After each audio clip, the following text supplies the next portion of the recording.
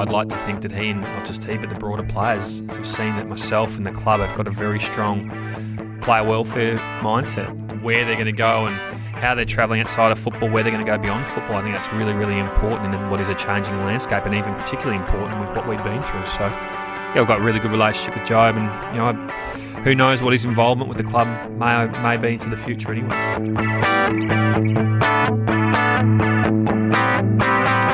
Hello and welcome to a big edition of Bomber Radio. Simon Conway joining you alongside Jack Levitt. That was the voice of the CEO Xavier Campbell at the top of the program. We'll catch up with him very shortly. But Jack, it's an exciting time to be an Essendon fan leading into a big final against the Swans. It's a very exciting time, Simo. Thank you for having me, of course, as always.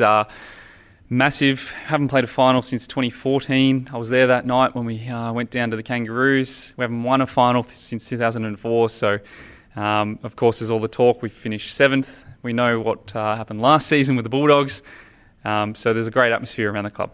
That's right. And obviously Essendon and Sydney have a rich rivalry on the final stage, but it's not that final in 1996 that I think about. It's the final in 99 where Mark McCurry dominated for a half and then spent the remaining 2 quarters on the bench, but he'd already won the game for the Bombers. So hopefully there can be a repeat of that on Saturday week when the Bombers fly up there. They'll surely take a bit of confidence out of the way they performed against Sydney, who were up and about earlier on in the season, and obviously it came down to the wire and the side just fell short. But they also take, Essendon's won 6 of the last 8 games, so hopefully that can translate into another strong showing against the Swans up there next week. Absolutely. I was there for that one, Simon, as well, back at the SCG in June.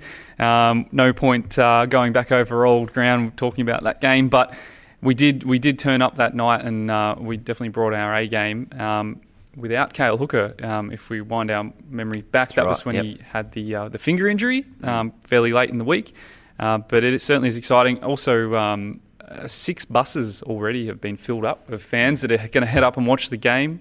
So there should be a really good showing of red and black up there. Always good support up in Sydney. Now, reflecting quickly on last weekend, a win against the Dockers, which secured the Bombers' spot in the finals race. Fantastic to see Joe Watson celebrated the way he was, James Kelly as well, tributes to Brent Stanton before the game as well. So it's great to see those guys honoured in the home stretch of their Essendon career. Obviously, we hope that there's a number of games for those guys still to play. But in terms of the votes, a number of exceptional performances and a number of guys unlucky to miss out. Dyson Heppel, 30 possessions. David Zaharakis, the freshly re-signed David Zaharakis, was excellent again. Mark Bagley, very good. James Stewart booted 4 goals. But as good as those guys were, they didn't get in the top 3 in the Bomber Radio votes. Tough. Very tough. For 1 vote, Brendan Goddard, 32 possessions and 15 marks, more than any player on the ground. He was impressive, stood up when we needed to. 2 votes, Joe Watson, probably his best game of the season. I think it was, yeah. He was excellent in the midfield, 26 possessions, 20 of them contested. He was brilliant. And for 3 votes, Zach Merritt for his 4 goals and 31 disposals. That ties away the Bomber Radio MVP leaderboard. So Michael Hurley and Zach Merritt are the equal leaders at this stage, and we will keep voting as long as the Essendon senior side are playing. So couldn't have written it, Simon. Couldn't have written it. It's all set up, everything to play for. The Bomber Radio MVP is on the line over the next month, so I'm sure that will inspire the playing group. But there's also a big game, I'm sure, that'll get them up and about next week against the Swans. But firstly, let's get to the Chief Executive Officer of the Essendon Football Club, Xavier Campbell.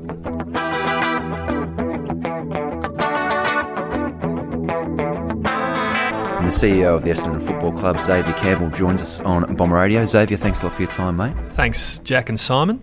How are you feeling on the eve of a final series? I feel excited. Yeah, it's gone relatively quickly this year.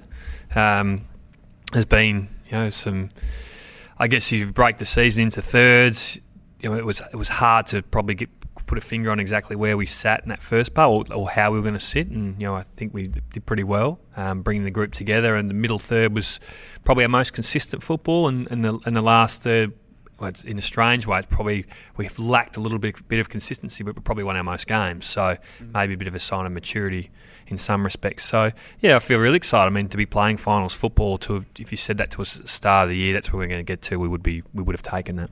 You've dealt with a lot of issues in your time as CEO. The issues at the moment are Will Cale Hooker get up? Will Orazio Fantasia play? Michael Hurley? How many buses do we need to transport our fans to Sydney? That must be refreshing that we're talking about football issues. Yeah, it is nice. I was saying that to the playing group last week. The relevance is now around football performance, not so much the issues, which is refreshing. I can sort of, in my 3.5 years as CEO, that's sort of been something that's slowly shifted. But now, it's exciting because I guess you look at, we have the potential to put nearly our best, or hopefully our best 22 on the park in 2 weeks' time, a week and a half's time. So, hopefully those players will get up, and the feedback has been pretty positive, but we'll have to just wait and see. What are you thinking of our chances heading into that game? Obviously, it is a huge game, elimination final. We've got to go back up to Sydney as we did earlier in the year. What's your gut feel? Well, they're the form side of the comp in many respects, or certainly the most consistent. They were when we played them middle of the year. I think they'd won their previous 6 or something like that. So, that, I guess that in isolation is not so much daunting, but it just shows that you're up against a real benchmark. If you cast your mind back to when we played them, I thought our guys competed really well, probably put themselves into a winning position that couldn't quite close in almost extraordinary circumstances toward the end. So, it'd be an interesting question for what Sydney think, playing Essendon, a team that really pushed them last time. But for us, I don't think our guys are daunted by the challenge. I think they're really, really excited. Nothing to lose. You touched on before about the season, how it did unfold, and the bringing together of the players, obviously with the returning guys coming back. Were you surprised at all by the impact that they did have? And we've seen Michael Hurley in hopefully all Australian form this year. Yeah, it was always really hard to know because at football at the elite level, it was a margin for error, and it's really fine. And missing a year of football like that, I know they trained pretty hard, but it still wasn't the absolute elite training or consistency in preparation that you normally would have. The impact, what was that going to have? I think each of them found it different, in a different way. Hurl's probably started a bit slower, but his form beyond round 5, he wasn't awful by any stretch. He was still very, very good. But the standard he's set now, well, that's the last sort of 12 or 14 weeks has been quite exceptional. Hep has had different games. He's probably at points not quite played at the level he wanted, but he's just got this great ability to grind his way in the games and have a real impact. And there's been 3 or 4 games where he just has lifted the team, and even on the weekend he had 12 touches in the last quarter and really was inspirational. The Hawthorn game round 1, he was inspirational. So I think for each of them it's probably impacted them differently. Hopefully now with this break comes at a really good time to really sharpen the group up and get them right for the first final against Sydney. Joe Watson's one of those returning players. He's on his farewell tour at the moment. Hopefully it goes the full 4 games. But obviously he announced his retirement recently. How did those discussions, did he approach you? How did that sort of unfold? I'd caught up, I'd probably catch up with Joe once a month anyway. We have a coffee and we talk part football, but mostly other stuff really. He came to me, texted me on the Monday and said, you got time this afternoon to catch up? And he came to me and said he's made the decision this would be his last year, and we spoke about that. We spoke about the broader, the context behind it and everything else like that, and I support him because I know he's very comfortable with that decision. I know he's very happy about it. It feels like it's the right decision now, and there's no use trying to either talk him out of it or anything else like that. Job's big enough and ugly enough to be able to manage those sorts of things himself. He's an exceptional person. So that was what the Monday, and then it was announced the Wednesday morning, I think. So it happened pretty quickly. How has your relationship with him evolved over the last few years? Was he sort of the person you went to first when all these things were unfolding over the last few years? Or yeah, I probably it was a concerted effort early, particularly from me to really get close to Joe because he was captain. We were facing quite unique challenges, so it was probably more than what a normal CEO I'd imagine their relationship with their captain would be. And I sort of see Joe as more of a peer than I do as a subordinate in terms of an organisational structure. He's been very helpful for me, and I think I've been helpful for him. So I've got a really close relationship. I think over the years he's sort of, I'd like to think that he, and not just he, but the broader players have seen that myself and the club have got a very strong player welfare mindset, and that's not just them the footballers, them the person, and where they're going to go and how they're travelling outside of football, where they're going to go beyond football. I think that's really, really important in what is a changing landscape, and even particularly important with what we've been through. So, I've got a really good relationship with Job, and who knows what his involvement with the club may be into the future anyway. Just really nice to see him walk out on the weekend with a smile on his face. Woosha spoke about after the game, and the Job that we've come to know over the years is the cheerful character as well. So that was brilliant. Another reason to smile: David Zaharakis re-signed yesterday for 4 years, which is awesome. We add his name to the list of long-term commitments with Hurley, Hooksy, of course, Hep, Zach, Joe. That must be great to now add Zach to that list as well. Yeah, absolutely. And Zach probably started a little slowly, but his last 3 months has been exceptional. He's a real barometer for our team.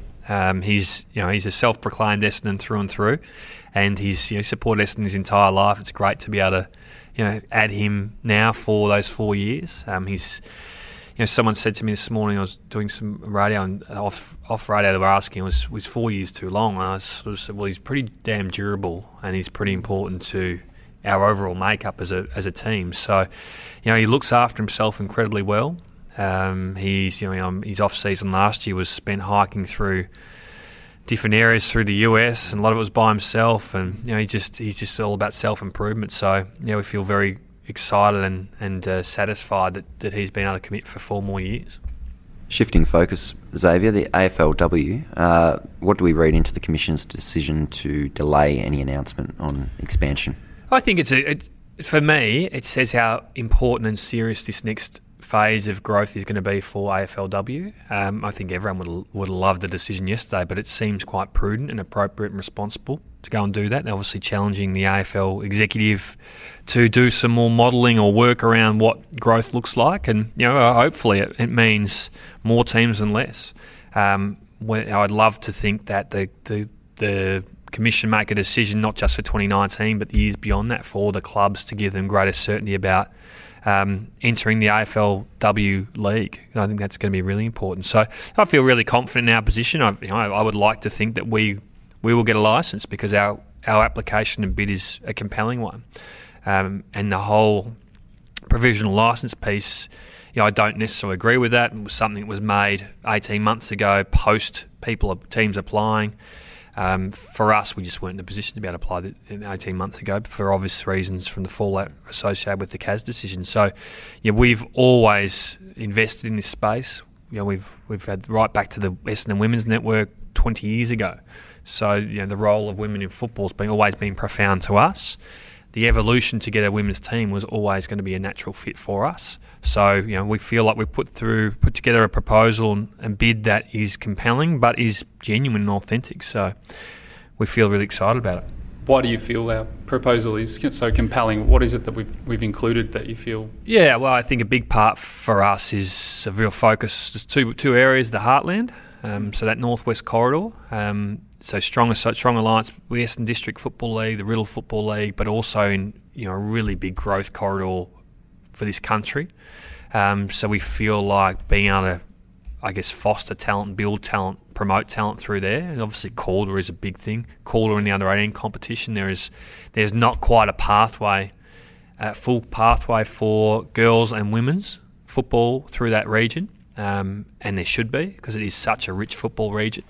If a girl finishes under-18s with Calder, then it's Darramount or it's the Western Spurs, and that's just not.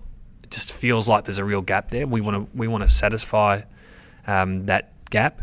The other piece is a really strong connection to an area that's always been important to Essendon through the Northern Territory and some remote Indigenous communities, in particular Tiwi Islands and Maningrida. And we hope that, we would like to think a third of our list will probably come from those remote communities, giving them the opportunity to fulfil their potential. So that's really, really exciting. We've got a $18 million footy facility expansion that will deliver hopefully the best female facilities in the competition in sort of 2 to 3 years' time. So that's why we feel it's compelling. It's really exciting and an opportunity that we want to be able to grasp. On the flip side, what happens if we miss out? How does that change anything for us? Well, it doesn't, because we've built a girls' academy. We've already heavily invested into the Northwest through coaching. It's a big investment to the coaching piece around girls and women's football to fast track development. So we will continue to invest very heavily in that. There's the opportunity too for a VFLW team, which we're seriously considering we will likely take up. There was a report this morning in terms of our financial position, potential $4 million profit. Is that accurate? Well, I mean, we've still got 2 months of our financial year to go, but if you looked at the hard numbers now, we are in a really good position to make a multi-million-dollar profit this year. It may be around that, maybe slightly more than that, hopefully. It will depend on a couple of factors going into reporting season toward the end of October. But there's no doubt that we really, with such a significant debt at the end of last year, $10.5 million, we really needed to ensure that this year was a significant step forward. We've probably spent a lot of time streamlining aspects of our business, probably reducing our cost base to ensure that we could make a really significant profit this year. We've had tremendous support from our fans. Our membership has far exceeded expectations. Our match receipts and returns has far exceeded expectations. So they've been two critical factors that have played a part, or will play a part in us announcing such a significant outcome. So what does that enable you and your executive team, the board, to do in sort of the short term? In the immediate term, it means we create a much more manageable level of debt, which is important, and hopefully that debt positions somewhere between $6 or $7 million by the end of this year, and then hoping to be able to pay it down in the next 18 to 24 months thereafter, which is it really would be a fantastic outcome. But there will also be a lot of investment into this proposed expansion too. So we will take on other debt at a point in time. But for now, it was probably getting ourselves back to an even playing field when it came to our financial position, and we'll be able to do that. You touched on it earlier, but record membership this year and attendances right up the top of the table across the league. What have you made of that support? Well, I mean, nothing would surprise you when you think of the Essendon supporter base. They have been the most challenged of any supporter base over the past few years. They are by far the most loyal, and I get that I'm biased, but I've supported Essendon my entire life. I've seen the support that the club has received from its fans throughout that period, and that is what underpins the strength of the Essendon Football Club. So to see the numbers this year is just, it's almost breathtaking, really, when you look at it. I know it sort of it touches an emotional chord with staff and players when they see those numbers and the bounce back and how significant it's been. In a similar way to how it did at the start of last year, when you thought world had fallen down, we'd lost players, but we still had such amazing support. And I know round 2 was a great indication of that against Melbourne. That win that we had there was really emotional, and that broader fan base was just so pivotal. And they're so pivotal to helping us get to the position we're in now. Questions coming through thick and fast across social media. One very topical item that pops up continually is the division of games between the MCG and Etihad. Currently it's a 7-4 split. What's the position on that at the moment? Yeah, I mean, we run an annual member survey, and we get significant sample base. I think there's about 6,000 or 7,000 members respond to that. It's sort of, when you look at the home match, the home ground support, it's really quite evenly. They're both evenly supported, the MCG and Etihad. I feel like we probably need to get to a point where we seriously consider an additional game at the MCG. But again, there is still a lot of discussions happening with the AFL, the changing landscape at Etihad Stadium with the AFL now, with the early buyout of the stadium, the potential for significant government funding to improve that outcome and improve that experience should be taken into consideration seriously moving forward as well. But it does feel like skewing that's more toward the MCG with another additional game. It does feel probably like the right way to go. Another equally as popular question off social media using the hashtag Bomber Radio. Pops Kelly, are we going to keep him? Will he be coaching here at Essendon next year? Well, it's probably not a decision for me. That's obviously a football department decision, and Woosher and Rob Kerr as head of football. Probably a bit of work to do between now and the end of the season around what the structure is that the guys want to take into the 2018 season, the football coaching structure, development structure. But I know, listening to the other players, and I think Andy McGrath's spoken about it. There was another player the other day that spoke about the impact that James Kelly's had on their development and their learning, developing their football IQ has been profound. So, I think he'd be a serious candidate. Been a great asset for our football club over the last 24 months. Julian from Boston has actually written in. Thanks for your support of the program, Julian from afar. He wants to know about how the club's positioned in terms of free agency. Yeah, it's funny, as a Julian, that I've been contacted from Boston and he wants some footballs for his local AFL team over there. Which Boston Demons? Boston Demons, that's right. Yeah. We did shoot some footballs over to him. So call out to Julian. I feel like for the first time in a while, we certainly, in Adrian Dodoro and Rob Kerr, should be commended for their management of our TPP. I feel like we've got the flexibility coming into this off-season to be really active. What it looks like, we have to wait and see. Clearly, we've been linked to a number of players, and it's not appropriate for me to talk to specific players, but we want to keep improving our list. We need to keep finding that extra 10 to 20% improvement in the off-season across our list, our performance outcomes, our coaching, our broader club, so we continue this trajectory that we're on. So, hopefully that answers your question. We often have coaches on this program just finally, and we ask them about who from the playing group they see as potential coaches one day. In your position as a CEO, is there a player that sticks out as you see as a potential business leader, a football leader, in terms of in an administrative sense down the track? Yeah, there's probably two that spring to mind. David Myers, really impressive. He's got quite a strong commercial acumen from everything I see. And Job's probably the other one that's very similar. David's studying commerce. Job's probably more into the property at this point, but just a good thinker. Both are really good thinkers, and are really, really impressive above and beyond just their impact on the football piece. They've certainly had an involvement in the broader club piece as well. Well, there'll be central figures on the field next weekend when the Bombers take on the Swans. Xavier, really appreciate your time, mate. Congratulations on all the success the club's had thus far this season, and we're really looking forward to a big month of football. Well, thanks for the work that you, Simon, and you, Jack, have done in bringing this Bomber Radio program. I know the fans enjoy it, and it's an important platform for us to communicate with them. So thank you very much. Good on you, mate. Thanks. The Bomber fans join us every week on the Footy Panel. Myself, Julian DeStoop, and Scott Lucas. Scotty, what can the fans look out for? Each week we'll review the weekend's game, we'll look forward to the upcoming game, and we'll have a very special guest each week. Yeah, normally one of Scotty's former teammates as well. So Bomber fans, tune in every week for the Footy Panel. Big thank you to Xavier Campbell for joining us on Bomber Radio. Interesting to get his thoughts on a number of topics there, including AFLW. We obviously hope that the Essendon bid is one of the successful ones when the AFL announced that next month. Jack, you've spent a fair bit of time working on this bid and some time in the Northern Territory. What's the feeling like up on the ground in the NT, and what's the level of talent like up there? Yeah, I've been lucky enough to get up there 3 times in the last 10 months now, including just a couple of weeks ago we popped up for the Mount Franklin Cup, which was the schoolgirl carnival at TIO Stadium in Darwin there.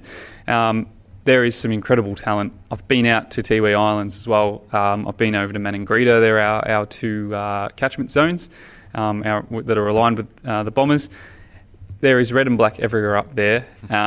Everyone's got an Essendon hat, a Guernsey, even the occasional scarf, believe it or not. Yeah. Flags hanging from verandas, flags in car windows, the whole lot. But yeah, there's some really incredible talent. Foot speed. Yep. They're quick. Yeah. Their skills are just raw, but pure. And you can tell they watch their favourite players on the telly, and that's where they learn most of their tricks. And at the risk of putting out a little bit too much excitement, there is a Rioli, a female Rioli who I got a good look at and captured some great highlights from. So that's exciting too. That would be very exciting to see. Xavier's talking potentially about a third of the list being made up. Yeah, that'd be incredible. Players from the top end, that would be fantastic. Now, a number of other things on the agenda at the moment, Jack, including a VFL final this weekend on Sunday at Port Melbourne, North Port Oval, 2:40 the first bounce, live coverage on Channel 7 if you can't get along to the game, but with no senior game. Do your best to get along. The Bombers taking on Footscray, who they just edged past a couple of weeks ago. It certainly promises to be an enthralling encounter. The Essendon VFL sides had some tremendous success in finals campaigns in recent seasons, and they'll be hoping to emulate those performances again this weekend. Nick O'Brien leading the charge as the captain. He's in excellent form, had a brilliant year. Number of VFL listed players, 4 VFL listed players are heading along to a state combine, so there's plenty of talent there to get along, and also a number of AFL listed players, both young and old, who will be looking to stake a claim for a call-up for that Swans game, and also just to progress the VFL side. It'd be great to see them have some success on the final stage. Now, also, in terms of the match against Sydney, there's plenty of ticketing information all on the Essendon website, so make sure you stay across that. Jack, you mentioned the buses. We're at half a dozen at the moment. Yeah. If you're interested in that, check out the Essendon website and get on board. A great way to... Is Sheeds driving one of them, or I saw something on Twitter? Yep. Sheeds was in the doorway of the bus doing something? I believe the application for a bus licence has been submitted with Vic Roads, and it will come down to whether Sheeds can master weaving between some cones with his 80-seater. But so that is to play out, but I'm sure the fans that do choose to travel to Sydney by bus will get the full experience with Kay Sheedy in attendance. So check out all the ticketing information, bus information, open training sessions too, including one this Friday. Check that out on the Essendon website. But it's exciting, Jack. Next week will be a very special guest on next week's show, the coach of the Essendon Football Club, John Worsfold. It'd be great to sit down with him and pick his brain ahead of his biggest game as Essendon coach. Well, we know Woosha has been through finals before as a player and a coach, and achieved the highest achievement you can get in the game. So it will be good to sit down and just hear what he's thinking and how he's feeling in the lead up, only days out from a huge elimination final. That's right, that's all coming up on Bomber Radio. But in the meantime, make sure you support the VFL side this weekend, and we will be back next week with more from the Essendon Football Club.